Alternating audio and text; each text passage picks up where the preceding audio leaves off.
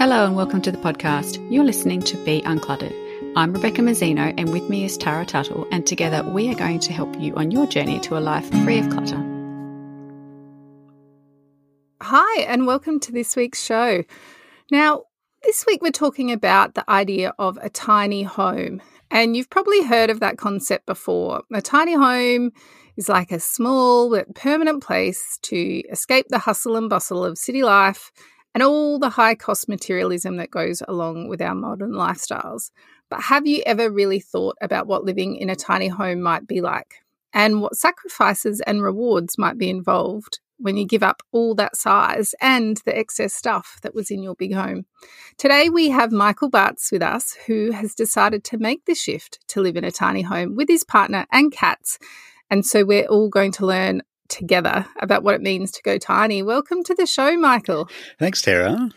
I just thought as I was introing you there that I've said escape the hustle and bustle of city life, but I'm guessing there are tiny homes in cities too. I mean, there's obviously apartments and that kind of thing, but when I think of tiny home, I always think of them being, you know, out of town or closer to the woods or something like that. Do tiny homes exist in cities? They do, yeah. Some people put their tiny homes maybe in someone's backyard, possibly. That's usually probably the most common way that you would have a tiny home in a city. It's usually less common because of zoning. So tiny homes, as some people might know, aren't really a legal way to live, and that a lot of people live out in the country because there are fewer regulations and zoning is a little bit easier that way. So some people definitely do live in a tiny house in the city, but potentially that could come with a little more risk and a little more a little more risk. So it's possible. Yeah, but most people are out of the city. Okay, cool. As I was saying that, I was thinking I might just be generalizing here because that's my idea. But so to give people a clear picture of what we're really talking about when we say tiny, let's go through it. So the size of your tiny home is 200 square feet. Is that right? That's right, yes. So for those wondering the difference between what is just a small house and a tiny one, it's actually defined. So I've got the details here from the International Residential Code Appendix Q, and it states that a tiny home is a dwelling that is 400 square feet or less in floor area, excluding lofts. So when you compare that 400 square feet, or in your case, Michael, 200 square feet, to the average size of a house in Canada, which in 2017 was just shy of 1,800 square feet, you can see why these homes get the name tiny, can't you? Yes, it's quite a bit smaller than an average house. Yeah, and houses just seem to be getting bigger and bigger. So that stat of 1,800 square feet was from 2017, so it's probably even bigger than that now. Yeah, I mean, you could potentially just round up to the 2,000 square feet, and it's 10 times the size of our tiny home. Yeah. Okay, so I've got a stack of questions that I want to ask you, and I'm going to jump right in there and say 4 of the top reasons that I could find for people wanting to move into a tiny home are affordability, efficiency, eco-friendliness, or minimalism. So can you tell us a bit about your story and how you came to be the owner of a tiny home? And I want you to tell us what motivated you. Like, what was it, one of those benefits, or did you have your own reason for wanting to go tiny? Yeah, absolutely. Some of those benefits were definitely why I wanted to go tiny. So my journey to living tiny started about 6 years ago or so. I was 28 years old, and I had actually just gotten out of an 8-year relationship with my college girlfriend. We were together and we thought we were going to be together forever, and things did not work out. And it was always going to be, okay, it's we. What are we going to do with our life? Where are we going to go? And then suddenly it was just me, and I had to really reevaluate what my life looked like and what my goals and my priorities were as a single person. And so it was very much a transition point. And it took some time, and I thought about it, and some things that came up for me were that, well, maybe I want to go back to school and get some more education. And then I thought, maybe I also want to travel. I've been living in the same kind of area of the country, and I thought maybe I wanted to go around and see the rest of the country or do some more international traveling. That really appealed to me. And then, of course, I thought being, 28, I'm almost reaching 30. I had been renting my entire life. Perhaps buying a property would be a good idea as an investment.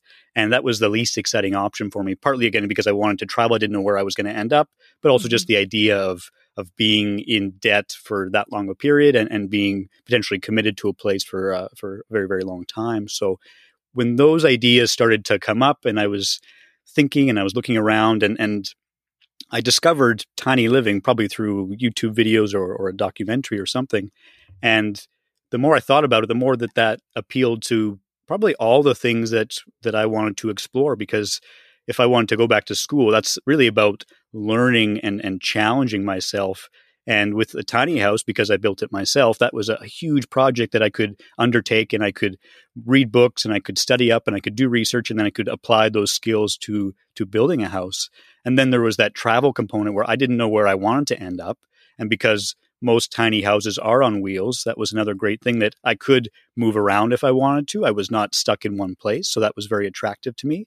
And then again, that idea of buying a house on a foundation somewhere in a city, potentially feeling tied down to a place and having a lot of money into a place, that also seemed less attractive. And with tiny homes, a lot of them are more affordable. So all of those things kind of culminated and for me, it was like, yes, that's what I want to do. So I spent a year doing research and I put together $25,000 for the project. And then I was at a bit of a crossroads where I thought, okay, this is really not a normal thing to do. It's not a conventional way to live. I could take that money and, again, go to school and not have any student debt or very little. I could travel for a very long time. I could put a big down payment on my house, but I was committed to that project. And then I decided to go for it because, talking about those key benefits, like I said, affordability, although there are some caveats to that, that was a huge thing. And then potentially, along with affordability, that lower cost of living, if I could lower my daily costs, that was very attractive to me. And then environmentalism is a big part of my life. So having a smaller footprint, using fewer resources to heat the house, and then having that ability to be off grid, because if you want to be off grid with a 2,000 square foot house, that is a very different conversation than 200 square feet. So I would be able to live my values that way. And then again, that flexibility in where I lived and potentially kind of getting around housing prices. So with a tiny house, I built it to a certain standard. And if I live on the west coast of Canada and Vancouver, it's very expensive to live. So now I have a very nice house in the west coast, or if I was up north or wherever it might be. So it kind of freed me up to how much things cost depending on where I lived. And the last thing for me was, it was a bit of kind of a life hack too. I really like figuring out kind of ways to kind of game the system too. So living in this way was a way for me to live in a different way and unconventionally. Oh, I love that. It's a really good description. Like there's so much in that and so many benefits, and it's quite nice that you kind of touch on a lot of them. So in the end, where is your tiny house? You don't have to give us your address, obviously. No, but of course. Whereabouts in the world are you located? And was it hard to choose that location? Yeah, so we did end up on a farm, as I mentioned. With zoning, it's a bit trickier in the city, and that was always a concern of mine, that if we lived in town, that someone's going to knock on the door and say, "Hey, you can't live here. You have to move on," or I don't know what would happen, and I didn't want to put that risk on us. So a farm was always a natural choice, and we just kind of liked that lifestyle as well. So in some ways, that was a natural choice, and the place that we found was actually quite an easy choice once we found it. But the way we found it's kind of a fun story. So my dad is a musician, and he's in his 60s or so. And all of his followers, his groupies, are also in their 60s and 70s and 80s.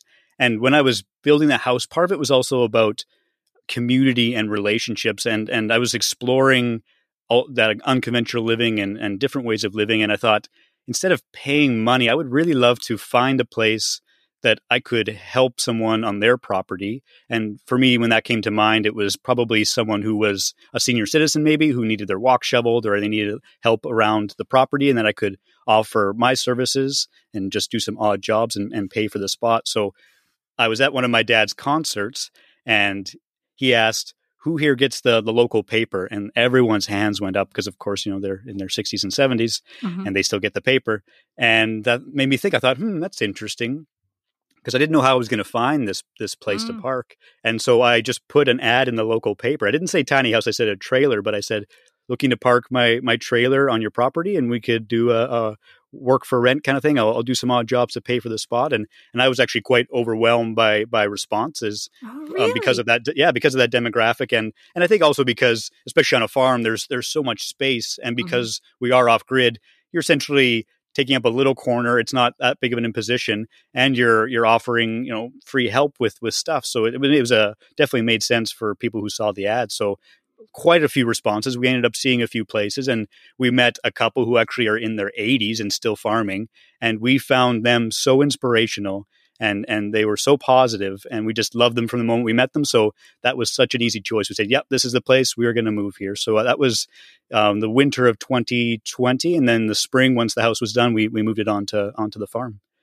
So you say we there. So obviously you are not living in your tiny home on your own, or you didn't find the space on your own. So can you tell us about your partner? Did she come in partway through this journey, or was she there from the beginning when you were doing the research and scoping out the project? No, she came in when I had actually started the build. So my partner is Sarah, and yeah, I was just doing the framing when we had met, and so I had already started. And then we became friends, and we became more than friends. Was it an adjustment for her? Because obviously this, it was a passion project for you, and something that you had come around to deciding worked for you in your lifestyle. Was it hard to convince her, or was she on board from the beginning? No, she was on board from the beginning. So she's a very special person. She came from Spain, actually, to come to Canada. She got her PhD in microbiology and then moved to Canada to work in research. And so she was very much coming with a suitcase. She had very little. And when she was finishing her PhD on her orchard in Spain, she lived there in essentially an off-grid little cabin. She had a little wood stove to heat things. So she already kind of, before we had met, was preparing for tiny living without really knowing it. So she was really the perfect person for me. And we actually met through a site called Couchsurfing.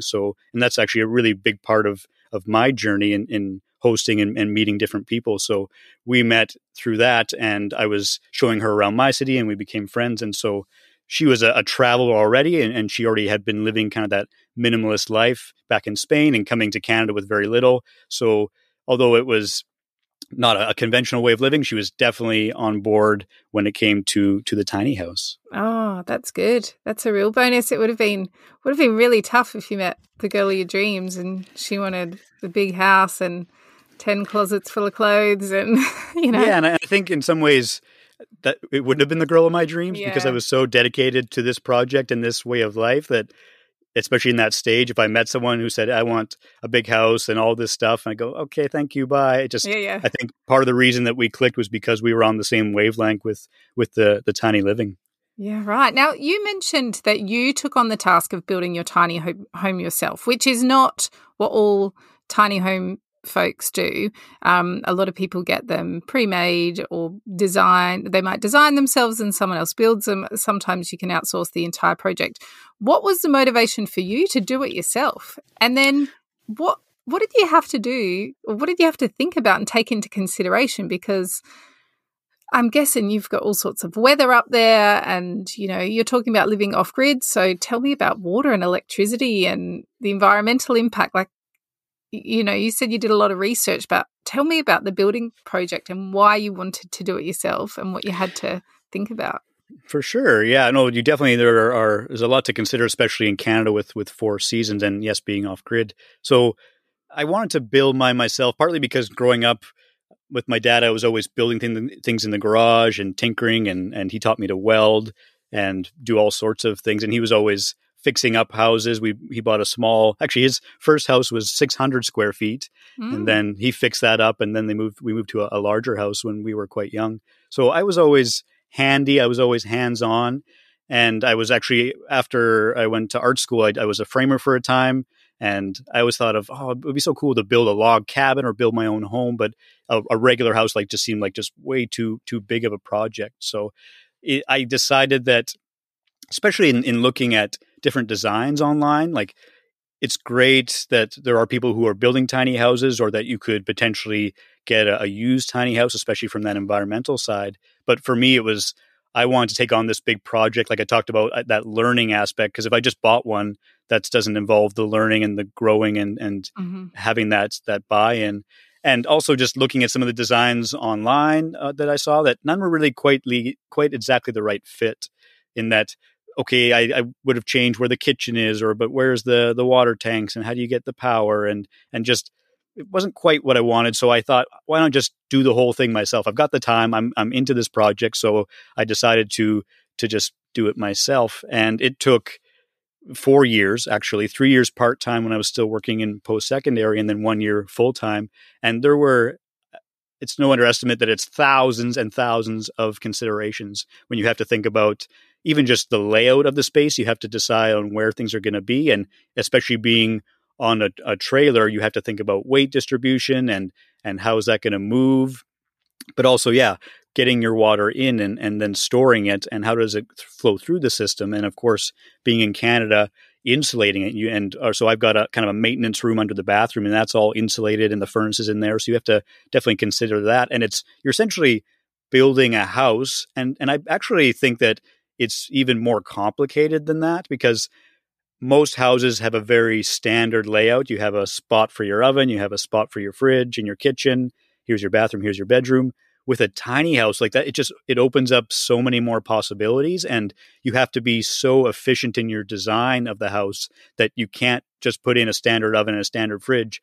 They have to be smaller. So now, exactly how big is my oven, and how big is my fridge, and where does my countertop end, and where does my living room start? And sometimes those things overlap, and putting your bedroom in a loft up above. And so there are so many design things that you have to consider that it definitely takes a lot of time. Yeah, right. And so is there a good tiny house community out there? If you had questions about this kind of stuff, where do you get answers from? I guess there's building associations and all sorts of that kind of thing for people that are building their own homes. Where do you go for advice or help or discussion when you're building a tiny home? I mean, for sure. That there are lots of resources definitely online. When I first started, it was a lot of YouTube videos, lots of reading books.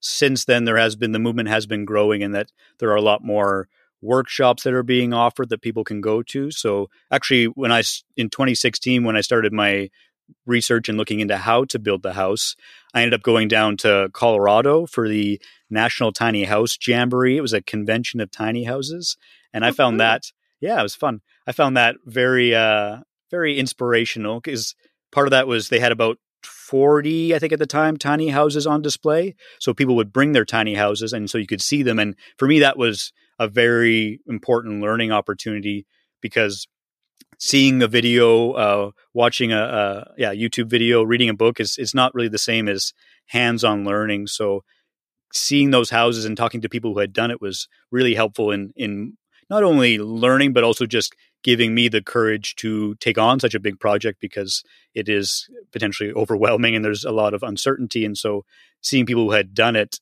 was very helpful. And I think, generally, even in Canada, there is a movement growing where there are more things being offered that way. Of course, we're not as big as the States, so there are just fewer people, but there is definitely support out there.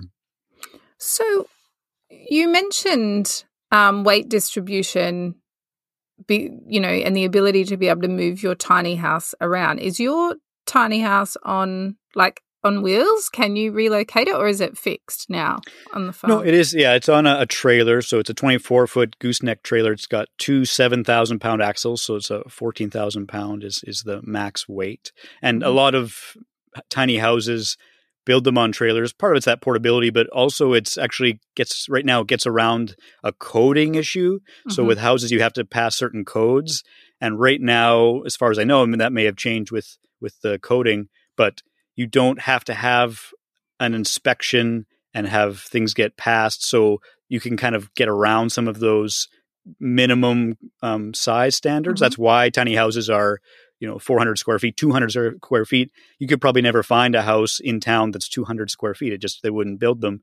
Mm-hmm. And so a way to get around that is to put it on a trailer. And that really frees you up to do a lot of things. It does add some more complications, not only layout, but also when I talk about weight distribution, even just overall weight. So a big part of that is how much do the things that I put in there weigh, even the siding, even the interior walls, the framing, all these things add up, and things that you may not think about with a traditional house because it's just on a foundation, no big deal. You really have to take into consideration how much, not only stuff you're putting in, but how much things weigh that when you build the house. So it's definitely a lot to think about. So do you have plans in the future to move or relocate somewhere else? Or do you think, for the foreseeable future, you're happy in the spot you're in? Yeah, we're happy in the spot we're in. When I started the build, when I started planning, actually, I thought about possibly doing like a documentary project where I took the house across the country and talked about unconventional living. And so I tried to build the house as relatively light as possible and tried to make it as mobile as possible. But in doing the build, again, taking 4 years, I put so much sweat equity, thousands of hours into building. And when we moved it onto the farm, I was just on pins and needles because it was this is my baby. This is my, with my project that I don't want something to happen to it. And so now the thought of, moving regularly, taking it across the country on some very sketchy roads, I don't like that at all. And where we are, we really love the owners and they love us, and like it's a good relationship. And so I think that as long as we can maintain that, then I think we would be very happy here. One thing with Sarah is that she doesn't have a permanent position where she's at. She's working for the federal government in research, but it's not a permanent position. So we could potentially move to a different area. But definitely if I could be here for 5 years, I think that would be just fine. Now, I want to ask you about the process of moving in. So how much of the stuff that you and your partner had before you went in did you have to let go of to be able to fit into the tiny space? Yeah, there was definitely quite a bit of downsizing. For me, I think it really started in that year of 2016. I did a very big purge in that I was in that mindset of, okay, I'm going to live in a tiny house. So I started getting rid of a lot of things. A lot of that was like clothing. I think I got rid of probably 70 articles of clothing because I thought I don't need this many pairs of pants or this many shirts. That was quite an easy thing. I remember I had 4 bicycles. I thought I don't need 4 bicycles. I just ride one at a time. So I ended up getting rid of a lot of those. And part of my motivation at that time was also getting that $25,000 together for the project because I didn't want to go into debt. So anything that was worth something that I hadn't been using, I was definitely selling. So that was part of my process in kind of what I would call it kind of a big purge. And then kind of gradually over that time, getting rid of things.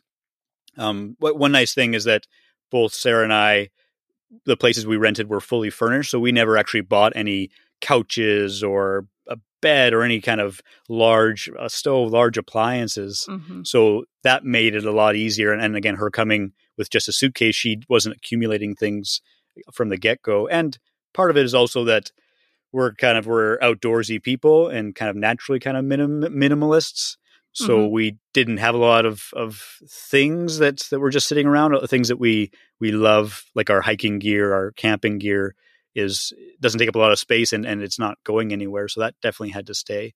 And also when we moved to the farm, there was a bit of area where we could store a few things. So that made the transition easier as well. Did you create any kind of rules or criteria when you were deciding what stayed and what you parted with? Yeah, it was a little methodical, if I remember correctly, that, we had to figure out, especially for the kitchen, there's a lot of duplicates and maybe a lot of gadgets that you perhaps wouldn't necessarily need. And so there was definitely a choice there. One nice thing about that was that being off-grid in my design, I prioritized fewer electronic appliances because I wanted to minimize how much solar power I needed. And we're on propane. And so that allows us to be off grid. So in the kitchen, actually, so many of our appliances are not electric. And so we have a stovetop popper where you just put on the stovetop and you have a little hand crank and you pop the popcorn. We found a toaster, a stovetop toaster that just, you put on top of the burner and then it toasts the toasts. And what else? Oh, I've got a coffee grinder where it's just a hand grinder. It's not an electric grinder. So those are some examples of off-grid appliances that we actually had to buy those. Yep. But in doing that, we got rid of so many electronic appliances that were A, maybe unnecessary, but B, were bulky and they took up space. And yes, they're nice to have, but maybe they weren't a necessity. So that really helped in the transition to have that mindset and that goal that this is how we want to live. Is that going to use a lot of power? Maybe we don't need it. Maybe we can get by without it. And so that definitely helped with especially in the kitchen area. And just generally, I would say if there was something that I had, does this add value to my life? Is this something that really I am using every day? Or is it just something I'm holding on to for that just in case that maybe is never really going to come up? So one actually example that I really love when we talk about the kitchen is that I'm not a sentimental person, but when I was growing up, I remember my grandmother cooking in the kitchen with me, and we would always be making all sorts of delicious food. I was a very young child; she was doing most of the work. But when she passed away, I actually took her chef knife and as a keepsake. And for me, that was a great thing because I use it every day, but it's also a sentimental item, so it's practical, but it makes me think of her when I'm using it. And so in that way, I can have something to remember her, but it's not a photo or it's not something that's just sitting there collecting dust. Because for me, my philosophy is very much, better to wear out than rust out. I'm going to use something and I'm going to make use of it. I'm going to wear it out rather than just having it sit there and collect dust and just in case. And when you're downsizing, when you're living in a tiny house, you just don't have space for those just in case things. And that's okay. And you just have to let that go. And so while you were letting stuff go, did you figure out anything about yourself, during the process? Did you notice any patterns of the stuff in the amount of stuff that you had acquired or, things? You said you're not overly sentimental, so I'm guessing things like, I don't even know if you kept these things like school or college yearbooks or photos, things like that. Did you find that kind of stuff easy to part with? Or did you find that you own lots of duplicates? Were there any patterns or anything that you noticed? Yeah, I think it definitely made me look at my priorities. And because I had a purpose in that purging, it made it a lot easier. But for me, I would say, I think I had a few maybe yearbooks and things, but books were definitely a challenge because, again, the learning or that time you spent or you're making notes in it or you're just enjoying that book, that's very difficult to get rid of for me. That was a challenge. Whereas something like, again, the clothing, I'm not a very fashionable person per se.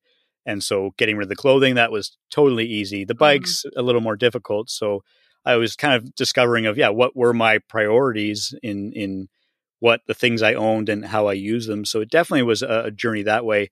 Part of the ease in that was that because the build took so long, it was 4 years, that was kind of a slow progression. So it definitely didn't happen overnight. I didn't say, I'm going to live in a tiny house, and then tomorrow I got rid of all my stuff. That made things a lot easier. So, but it definitely made me, mindful of what do I have that I need and what do I have that I don't need and I could potentially give to someone else. That's another aspect of it too, is that when something is just sitting there and it's stored in your garage, like let's say a drill, for example, so many people have drills just sitting in the garage. They never use them. But someone really needs one. Instead of buying one, they could actually be sharing it with someone else. And it's called the sharing economy. And in that way, you're reducing waste. So that's that environmental side, but also saving more money too. And then you're also accumulating less things. So I definitely was going into that mindset as well of like when I was downsizing or when I was thinking about living in the tiny house, it was, okay, what do I need in my life to be happy? And is that stuff or is that people and experiences? And more it became the people and the experiences than the stuff. So it was a lot easier to get rid of those things. And looking at those things that I could share, do I really need certain items? Kitchen stuff, you pretty much need to have that all the time. But there are certain things that I didn't need to own or keep that I could borrow from someone else. How did it feel completely embracing that life with less? Did you feel anxious initially having a lot less stuff, or did it feel freeing that you just, you were contained, you had the essentials but no more. Like, tell us about the feeling of just owning less.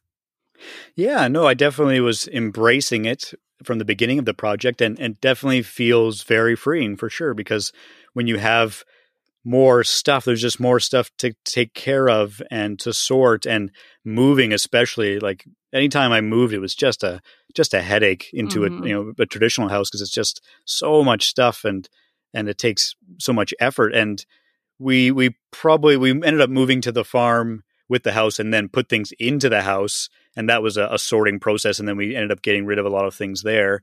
But now that we're in the house, although we don't want to move, I think moving would be a lot easier, because we just have pretty much everything we need in the tiny house. So it's not just hook up and go, but it would be a lot easier process. So I'm really enjoying that and embracing that minimalist lifestyle that way. And there's also just the financial benefits too, right? Because when you're in a tiny house, it really makes you question, do you need to buy that next thing? Because where am I going to put it? Right. We can't just on a whim buy certain things. So it really slows down a lot of other parts of your life too, right? Of the spending habits. And especially, I've talked about mindset a little bit. It's like you're doing this for, let's say, the environmental purpose, right? Environmentalism. So what is the environmental impact of me buying more things? Or if you're doing it because you want to have more affordability in your life. Okay, so is buying all those things part of that? Is when I'm buying fewer things and using the things that I have, that's also going to have that financial benefit too, right? And part of that philosophy for me is that buy me once idea, where you buy something of quality that's going to last, rather than buying something that's cheap right now and that you're going to have to replace in a few years. So a good example would be a cast iron pan. It's probably going to outlast me, right? It's going to last for decades and decades and decades, as opposed to a cheap frying pan that's made of aluminum and has a plastic handle and it wears out in a few years and you have to replace it. So looking at the cost of that, although maybe some things are a little more expensive at the start, it's going to last you maybe your whole lifetime. And in the end, it's going to be cheaper, and you're also accumulating less things and reducing your environmental impact as well. So I'm really embracing all of those things in tiny living, and I love it. There are a lot of misconceptions about living in a tiny home, and I will put my hand up and say I had a few of them as well. But can you help us set a couple of them straight? And the first one is about pets and kids. A lot of people think if you go tiny, it's a decision that you're going to be on your own or with a partner with no pets or kids for the rest of your life. Is that myth or fact? I would say that is a myth. One caveat to that is that one size doesn't fit all with tiny houses. So people think, oh, it's a tiny house. Well, there you go. No, like even within the tiny house community, you can have a 16-foot single axle tiny house for one person who travels a lot and isn't there at all.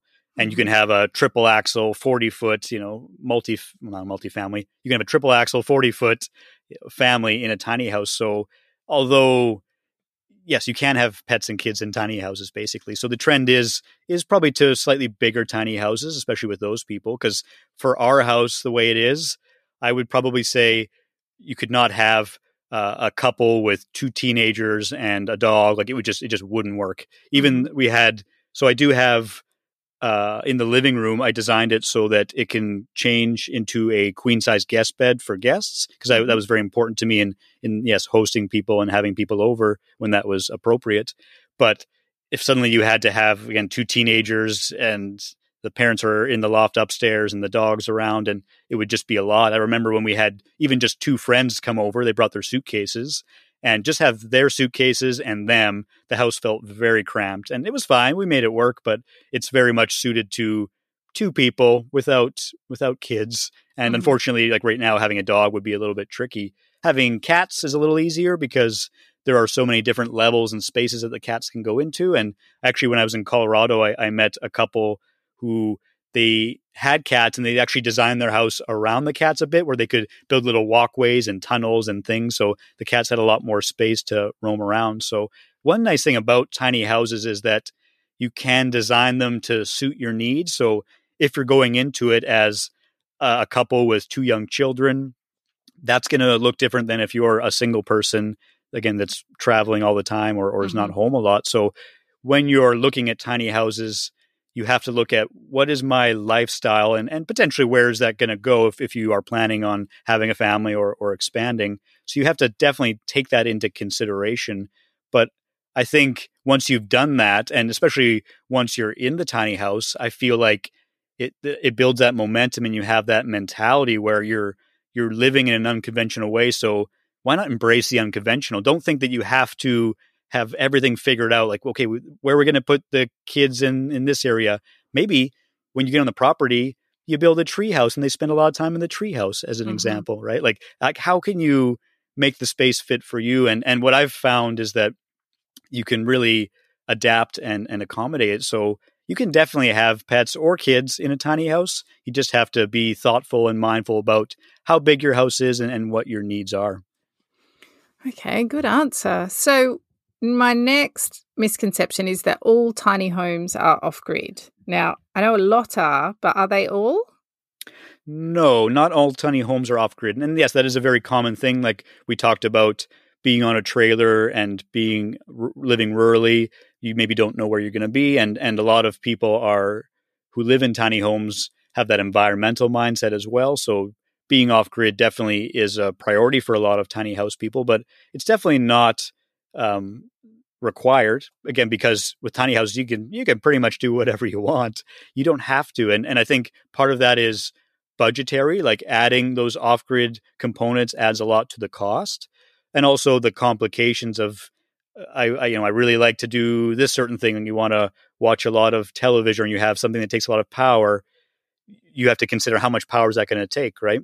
And so you don't have to be off-grid and you can be plugged into the grid. And maybe you're a retiree who wants to downsize and you don't want to have the extra work of figuring out your panels and the sun and where the batteries are at and your water, hauling your water. So you could have a tiny house that is plugged into the grid and hooked up to some sort of water system. And that's you're still living tiny. And actually, one thing that people don't consider within this area of being off grid is actually the environmental aspect, because people assume that if you're off grid, it's more environmentally friendly. And in doing talking to experts and doing reading, I've learned that that's not always actually the case, because in certain states, some of the northeastern states, a lot of their power is hydroelectricity. Sometimes it's wind power, biomass, things like that. So if you look at actually where your power is coming from where you live, that could actually mean that plugging into the grid is potentially not the end of the world when it comes to your tiny house. So you don't feel like you have to be off grid. You can still live in a tiny house plugged in, and that's just fine. I know the next one is definitely not true, because if all you have to do is follow the hashtag tiny home and there's some amazing images. But talk to me around the misconception about tiny homes all being boring or uncomplicated designs. Yes, no, I think this is quite the opposite for sure. I think, as we've talked about, with tiny houses, you're kind of open to do a lot more with the design of the house. And when I was in Colorado, I was blown away by some of the works of art that people made with their tiny houses. Some roofs that were like waves on an ocean or something, very artistic. The siding, the way that the materials they used. So tiny houses are actually quite the opposite. For me, I find regular houses super boring. Like, oh, great, you live in a regular house and you live a boring life. You know, no, you don't live a boring life, but yeah, it's very much functional. And it's okay, we put the stove here, the oven here, and here's the two bedrooms, a bathroom. You could be in any house in any country. Yeah, you have no idea. In any part of the world, you know. Right? Whereas with tiny houses, I feel like people have embraced that artistic side as well. I think because it is a smaller space, it's just that much more manageable. It's like, how can we make this thing look super cool?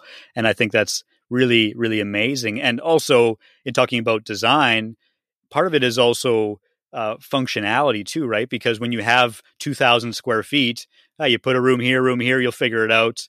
What's that going to be? I don't know, an office, a bedroom, whatever. With a tiny house, you have to decide like, okay, we have 200 square feet.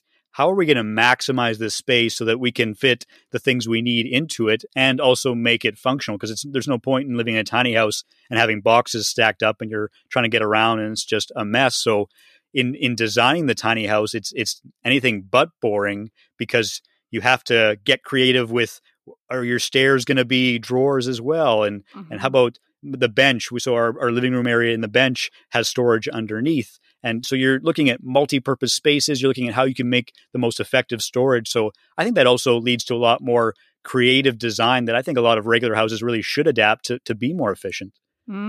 Absolutely.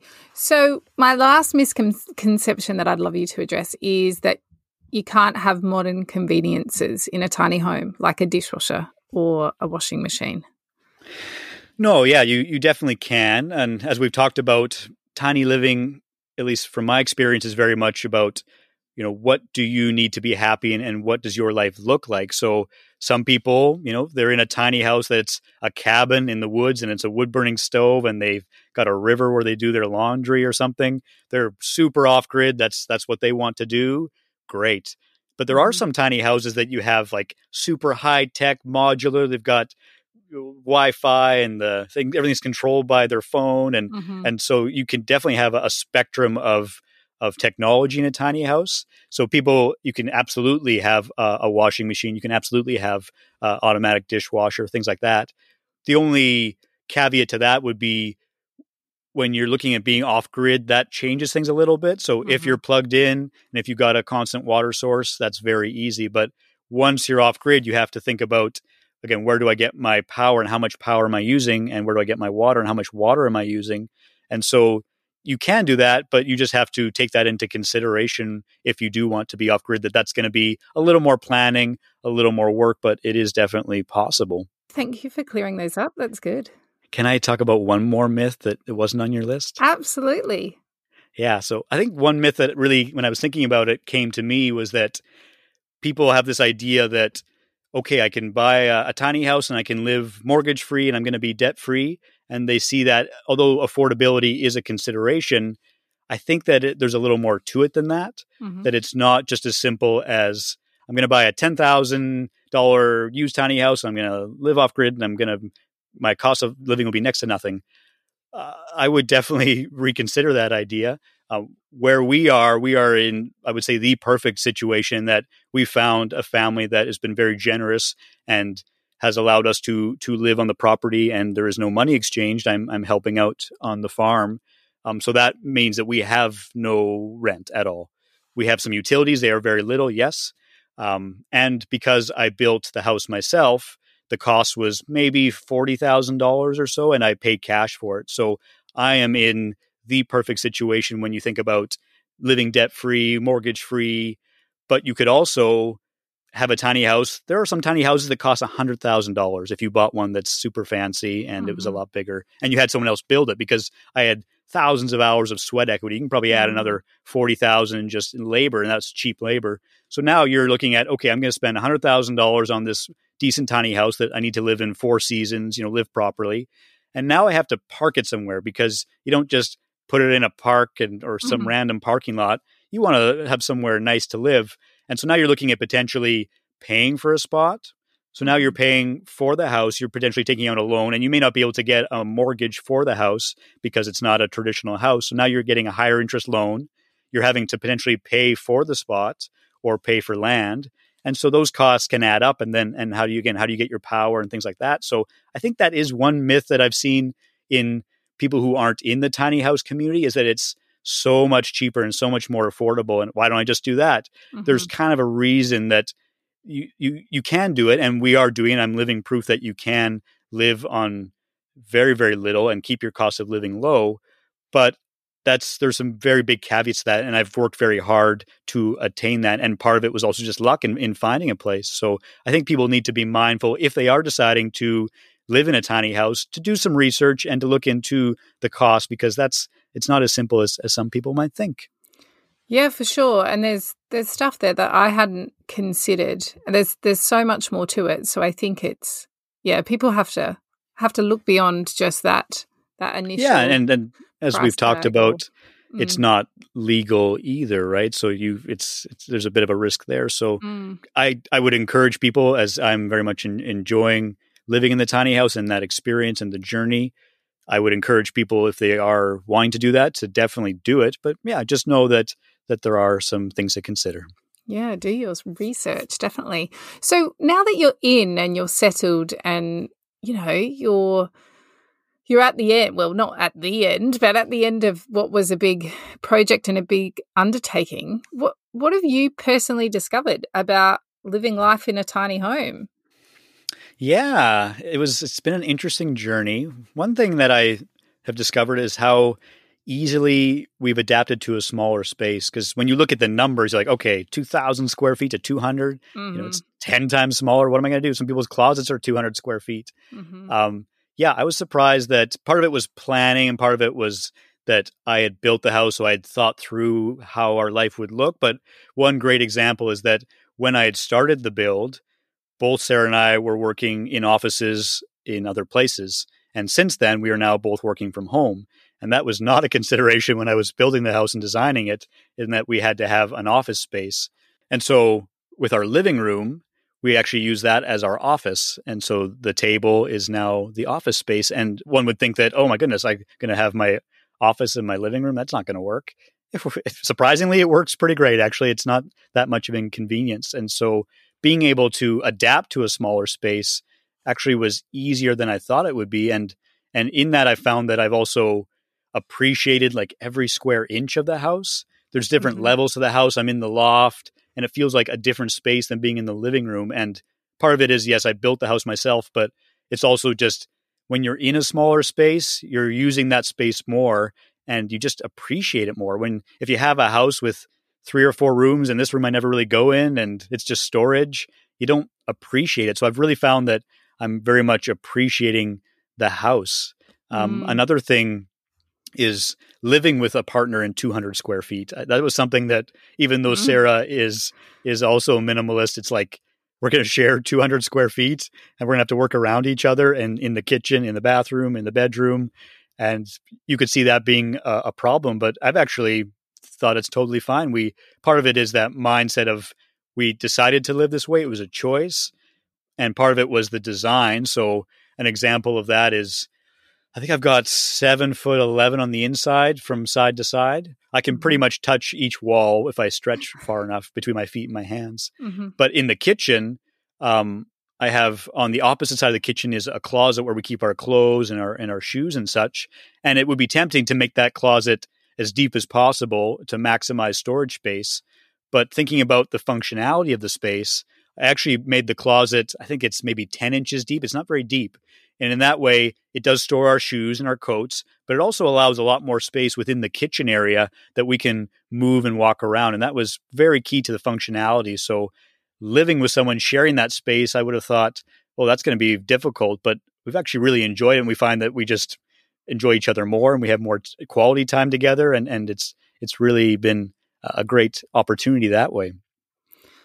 Oh, I'm so glad it works because, yeah, the idea of moving into that tiny space, and I guess the idea of not being able to get away, but that's within the 4 walls. If you need time apart, there's the great outdoors. You can get outside and be apart. You don't have to exist permanently within the tiny home, but. Yeah, for sure. And that's another thing is actually I thought that winter would be more difficult as well because, now it's very, very cold and we can't go outside, or it's not as easy to go outside. And I didn't feel like it was like that way at all. I felt it's been fine. So you're right. If for some reason you need some space, I'll go for a walk. I'll go for a bike ride. I'll go into town and run some errands if I really, really have to. But it definitely forces you to work on your relationship, to be a good communicator, to have a healthy relationship, because if you don't, it's just not going to work if you're fighting all the time and you can't get away from each other, right? So, and going into it, we already had a good relationship, but it's a consideration. But you're right. If you need to, you can go outside, go for a walk, spend some time elsewhere, and that was a big part of my design too, right? And that changed a little bit with the pandemic, but very much it was like I don't need to have a gym in my house. I don't need to have an office. I don't need to have all these things, a library. The house is for these certain tasks, sleeping, eating, cooking. And we have gotten rid of a lot of those things because I was in the mindset of I don't need to have everything in my house all at once. And sometimes that, again, with the office example, it's a little easier if we did have an office. But I find that what we'll call sacrifices are much more beneficial than what we're giving up, right? So like paying for that 2,000 square foot house, again, the big mortgage, heating that space, cooling that space. And I found anytime I was living in a bigger house, I was just filling it with more things, right? It just, there's an office here. I'm just going to fill it full of stuff.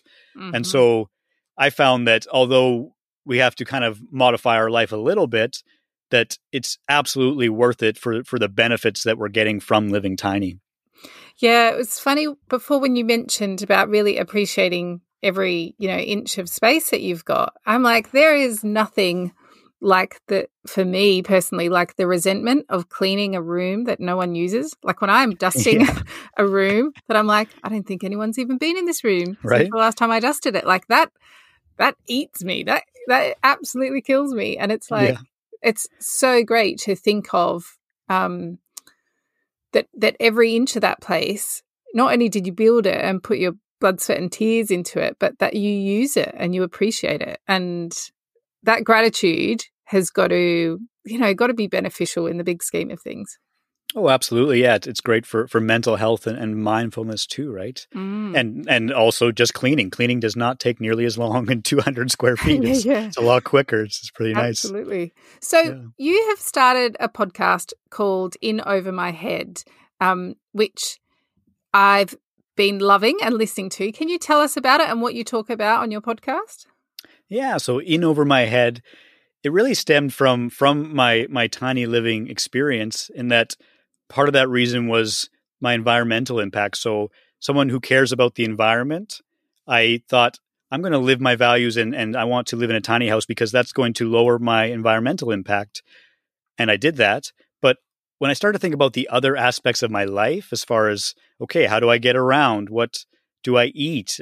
Flying and where did the things that I buy come from and the resources those are taking? I felt overwhelmed. I felt in over my head. And so I decided I wanted to talk to experts and to try to dispel some myths and to figure out how we can address the climate crisis in a constructive way. So In Over My Head is actually an interview-style podcast where I talk to environmental experts from around the world about various aspects of environmentalism. And I come at it from a very personal perspective, in that I'm one person, I'm trying to save the planet, I'm feeling overwhelmed. What am I doing that's effective and what's not effective? And how can we all be better stewards of the environment and help with the climate crisis? So each season I focus on a different topic. Season 1 was funded by a media corporation called Tell a Story Hive, and it was about my local community and the environmental work we were doing. Season 2 is about transportation. So I took a deep dive into the various aspects of how does walking, how does driving, how do planes impact our environmental impact? And so each season talking about a different topic and trying to help people feel less in over their head when it comes to saving the planet. Yeah, and some of those chats are so informative. Like, I think my favorite one so far is the one about water. And I learned so much about wastewater and water pollution and stuff. And I'm like, I thought I knew this stuff, but I didn't realize about, water runoff from gardens and parks, and, people not picking up their poop in the park or the garden and where that ends up. And yeah, there's things that I thought I knew, which I clearly didn't, because I learned a lot from it. So I'm so glad.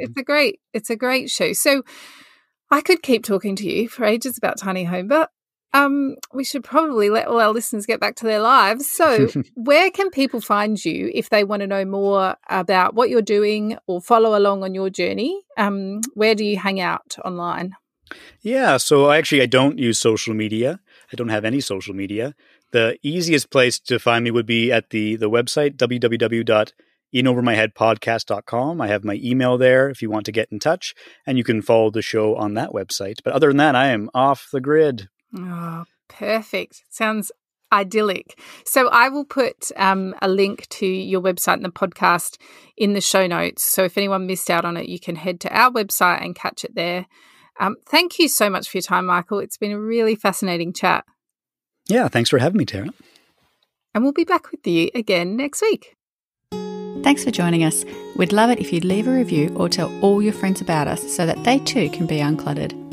If you would like to connect with us, you can find us at beuncluttered.com.au or on social media, or on our own websites at rebeccamazzino.com.au and basklifecoaching.com.